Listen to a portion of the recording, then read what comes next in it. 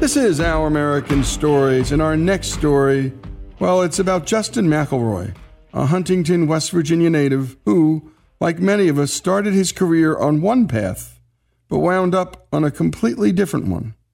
Here to tell us about it is Justin.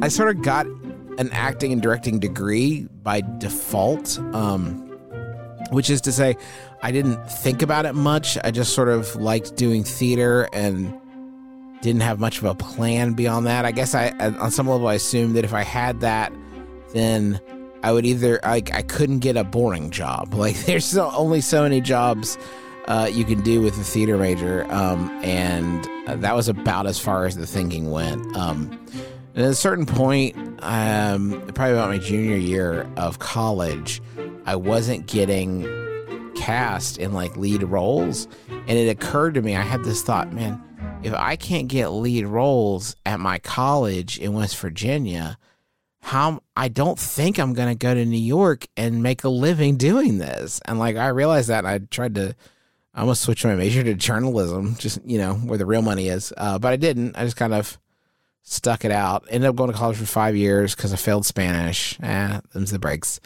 And then I graduated and immediately put my degree to use working at Best Buy and Borders, the now defunct Borders. I started freelancing while I was still working at Best Buy and Borders, writing a weekly section called The Edge. The Edge. From my local newspaper that was like youth focused, young people doing cool stuff in the area. And I did that for years. I did that because nobody else wanted to do it. And that's how I got my first job as a news editor at the Ironton Tribune. I worked out from a reporter to news editor, which I was in no way qualified to do, but I was cheap. And I started, from there I transitioned to the Herald-Dispatch, which is my local newspaper. It's my hometown here in Huntington, West Virginia, covering Marshall University, the university beat, as it was. I was actually there at a really fun time because it was when they were filming the movie We Are Marshall, and the entire town was losing its mind. I mean, absolutely melting down with frequent sightings of Matthew McConaughey and Matthew Fox and assorted and sundry other Matthews. You cannot go into a Subway here without there being a picture of Matthew McConaughey from the time he was at Subway. It's pretty amazing. All right. The entire time that I was working in news, what I wanted to do was write about video games. I mean, that's where my passion was. I had grown up on not just video games, but video game journalism. I had 4 different magazine subscriptions to different video game publications growing up. And it was something I really cared a lot about, and I wanted to transition from writing straight news to write about video games because I thought that would just be the most fun thing in the world. But I started applying, trying to do freelance gigs, trying to pitch articles, trying to take the tactic that eventually worked was offering to do reviews that no one else would want to do, just bitter dregs, bottom of the barrel, several hunting games, and that's eventually how I started building up clips. And I got into this race to try to work at as many magazines as I could before they got closed down, because they were a dying breed just as I was getting started. So I was okay, I got to get into Official Xbox Magazine and PlayStation The Official Magazine and GamePro and PC Gamer and and on, just so I could get the clip before. And after I worked at one, I would just stop because it's okay, I got that clip. I want to see how many different magazines I can get so I can put them on my resume, because I think I had a sense that would make me seem very distinguished pretty quickly as these faded out of existence. But the story of how I actually got hired at Joystick is hilarious and terrifying, because I put my whole career, the reason I got onto this trajectory, and everything that came after that started with Joystick, which was AOL's video game blog. I had applied to Joystick and hadn't heard, and I was doing this with every publication, every gaming publication. I applied to Joystick because I really liked Joystick, and I applied to Joystick and didn't hear anything for months, and they hired 2 other people, and Meanwhile, I was writing about video games for like the newspaper, the Herald Dispatch let me keep my own video game blog. And it was, who cares? Like, no one's going to read my video game blog, but I made it seem like something we should have. You know, we really need a video game blog, guys. So I was writing, it was called Blog the Video Game, which is stupid. But I was writing that, and I found some old clips of this Laserdisc game called Gallagher's Gallery. And I thought, you know, Joystick might be interested in posting these. So I sent them off to Joystick, and the editor, Chris Grant, saw them. He is a lovely person, but can be a little bit scatterbrained sometimes. Said, I was looking for I'm glad you sent this. I was looking for your contact information. The people we hired didn't work out, but I remember liking your clips, and I was wondering if you, would still be open to working for us. There's a wild sequence of events that would take from A to B, where like I had to find that Gallagher's Gallery clip, and I had to write a post about it, and just happened to send it to Joystick. And like, there's a lot of luck tied up in that, and it's pretty scary, but it's also like, I think there's something to be learned there from just who knows. Nobody knows. Who knows? I don't know. Who knows? Try everything, because you never know what spaghetti's going to stick to the wall, honestly. We left Joystick. Chris Grant, Griffin, and I all left Joystick, and Arthur Geese left Joystick, and we were sort of the four first people of the 8 co-founders of Polygon. So I was the managing editor, sort of the number 2 person when we founded the site. I was really involved with Chris for a lot of the aesthetic decisions and the managerial decisions, and figuring out who to bring on and everything. So I was sort of like his number 2 person, and responsible for a lot of the stuff on the site. When we were at Joystick, we did the Joystick podcast. We did 200 some episodes, and it really built a really decent following. And the audience for the Joystick podcast was sort of like the seed audience, or the base group of people that my brother and me, when we launched, was built from the Joystick podcast audience, because they were very rabid and supportive. And I've done that with every podcast I've launched since then. It's been about building off a seed audience, a core audience, and then moving them to a new thing. My brothers had lived in Huntington for my whole life. And when Travis went to college, he went to school in Oklahoma University, and then Griffin went to school at Marshall, and then the two of them moved to Cincinnati. And I found that like we had started to lose touch. I mean, we weren't talking as much as we used to, not nearly as much as we used to. And I wanted to see what we could do to change that. So my brother and me really started as an opportunity for the three of us to keep in better contact, to talk to each other more. Griffin and I were in video games in that industry, but Travis really didn't know that space particularly well. So we picked advice as like just sort of a general topic that all three of us could like bloviate on, tell people how to live their lives. It seemed pretty easy. And at that point in podcasting, it was 2010. You didn't really need a great premise for a podcast. I mean, there was only like 4 of them.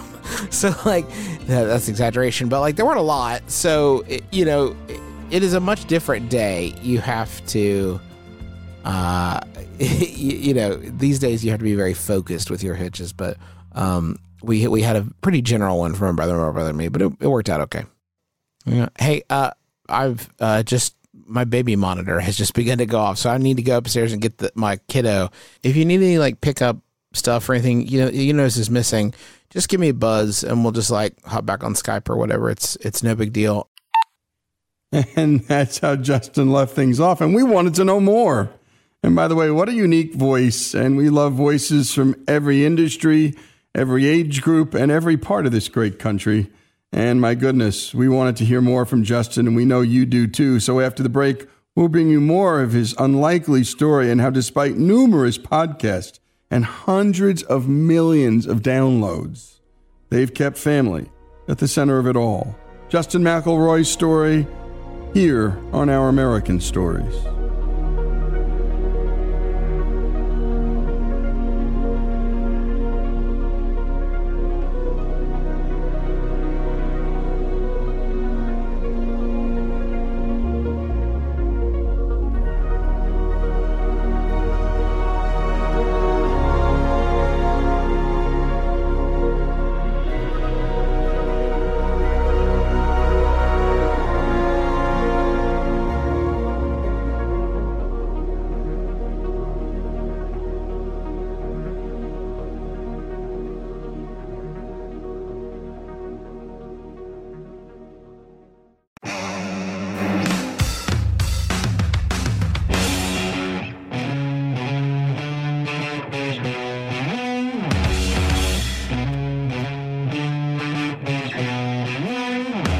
And we're back with Justin McElroy's story, and we had heard about how he started a podcast to keep in touch with his brothers. Well, that just sort of accident, that just sort of diversion ended up becoming his living. My Brother, and Me is one podcast, The Adventure Zone, and so many others. And that's the story of life, and we love telling stories like this on Our American Stories. Now let's hear about how much family means to Justin and how he's used his success to give back to his community. Back to Justin McElroy's story. We grew up goofing on each other, and that was the way that we would communicate. We would, try to make each other laugh, try to make dad or mom laugh. And it was like a primary form of communication in our house. Things didn't get serious for too long. I've later learned in my adult years, sometimes to our detriment, there's a lot of conversations that it's hard to work gags into, but it can get tricky. We've always said that especially as it became more of a job, we had to have a lot of really hard conversations. If this ever gets in the way of us being a family, we have to stop. The whole thing will stop. And having that there as sort of a escape hatch, no fight could ever be too big because you can't really walk away from it because it's your family. So you better figure out how to make it work.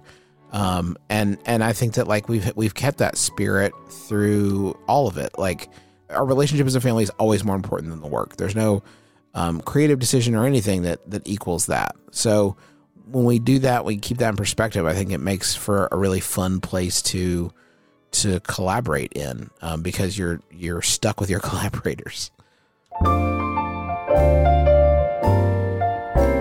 I trust my family more than anybody on the planet, and I am myself. The people who are in my family are the people that truly know me, with just a couple of exceptions. So very dear friends, but by and large, my family is it. And especially now that I have kids, that's it. Having children for me has clarified so much of what we do because there is a point to all of it, and there's a value to every moment that I'm creating something is a moment that I'm not spending with my kids. So it has to all count. It has to all be worthwhile. And involving them in when we go on tour and bringing our children has made it seem so much more purposeful and so much more worthwhile. And that's really important to me and is a huge reason that this continues to be sort of the best job I've ever had. We are probably in communication more than any family, certainly a family of adults that I know. We talk constantly.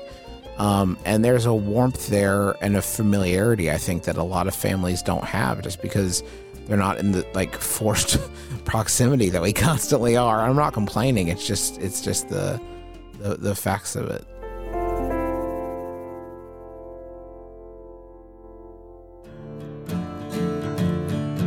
The Appalachian region that I am from is almost never represented well in mainstream media. There have been a couple of different TV shows. The one TV show that was filmed in Huntington was Jamie Oliver's Food Revolution, and that was a show about him coming to Huntington to teach people how to eat because everyone was so overweight. And it's like that's like emblematic of. There was another show called like Big and Loving It or something like that. There was like people wanted to come and film people who are overweight and just like thrilled about it. And that project didn't come to fruition. But my region is very rarely represented very well. That sort of idea that these states that aren't New York or California are just sort of like untenable backwaters that from which no good can arise. There's so many cool, interesting people here, and their stories just aren't being told. Like it doesn't have that like mainstream exposure. Those stories just aren't out there. And for me, the podcast studio was just kind of a way to streamline it for people, because podcasting is not especially challenging to do. It's hard to do well, but it's not hard to do. And I felt like if we could save a few steps, then maybe we might be able to encourage some people to get some of those voices out there. I think the most effective way to tell their story is to let them tell it. And I feel like podcasting is a really great way to do that because there's very little barrier to entry. Anybody can pull a show together and broadcast a show and grow that audience. Not to say everybody finds an audience, but the barrier to like creating the content is low. And I think that like really empowers people to tell their own story and not have to rely on others to tell it for them. And I feel like the people here, it's the sort of thing where it is a tradition of storytellers, right? Like folk tales and stuff like that, like is part of our heritage. But I think just digitizing that and bringing it to a wider community of people, I think is the best way to start to shift those stereotypes about people from this region. And I think it's amazing that the internet has allowed people to do that. We got this thing in our area called the Empty Stockings list, and it comes out every Christmas, and it's like people in the tri-state area, which for us we're right on the border of Ohio and Kentucky in Huntington, so we think of that as like a region with Ashland and like South Point and Ironton place in Ohio. But people in the tri-state area that aren't going to have anything for Christmas. And I think it was like 5 years ago, I was reading this list, and it's like so depressing because it's not just like kids who want a Paw Patrol toy, although there is that, but it's like people who would like a better tent for sleeping on the river, and people who like don't have a bed and stuff. And I took this list of, it's probably like 200 people, and I took this list to our Facebook page, and I said, like, if anybody that will help with this, that anybody that will give to this and buy something, we will record a personal thank you to you. And we did that. It was called the Mabim Angels is what I started calling them, because they filled the entire list in the matter of a week. They bought it all. And then the following year, we didn't ask, they just did it. And the list came out and they filled it all. And then the newspaper that puts the list together started giving it to them early and adding more things to it. And then after they fill the needs, they raise money and they've bought beds and furnaces and handicap accessible ramps. And I mean, like, it's wild. And it is like so not us. It is just them. Like last year, and for the 2018 Christmas season, they did, not us, they did 16 beds, 32 pillows, 2 sofas, 2 ovens, 2 strollers, a car seat, a refrigerator, table and chairs, 8 space heaters, clothes, shoes, and toys for every kid on the list. And it's like I that's not me. It's just, I'm really fortunate to have really good people who like our stuff. And when you're fortunate to have that, it just seems weird to not, point it towards your home.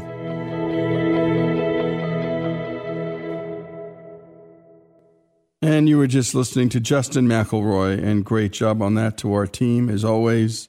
And we've long opined that the South Appalachia, a lot of flyover country, well, it's just, if not misrepresented, not covered at all. And I'm not sure which is worse, being slighted or being ignored. But here at Our American Stories, we do the opposite, just as Justin does. So many interesting and remarkable people live all over this great country, and that's why we decided to do a big national show out of a small town, because they all come from big towns, and that doesn't make any sense.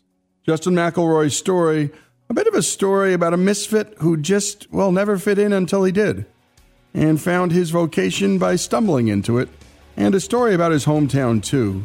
Again, Justin McElroy's story here on Our American Story.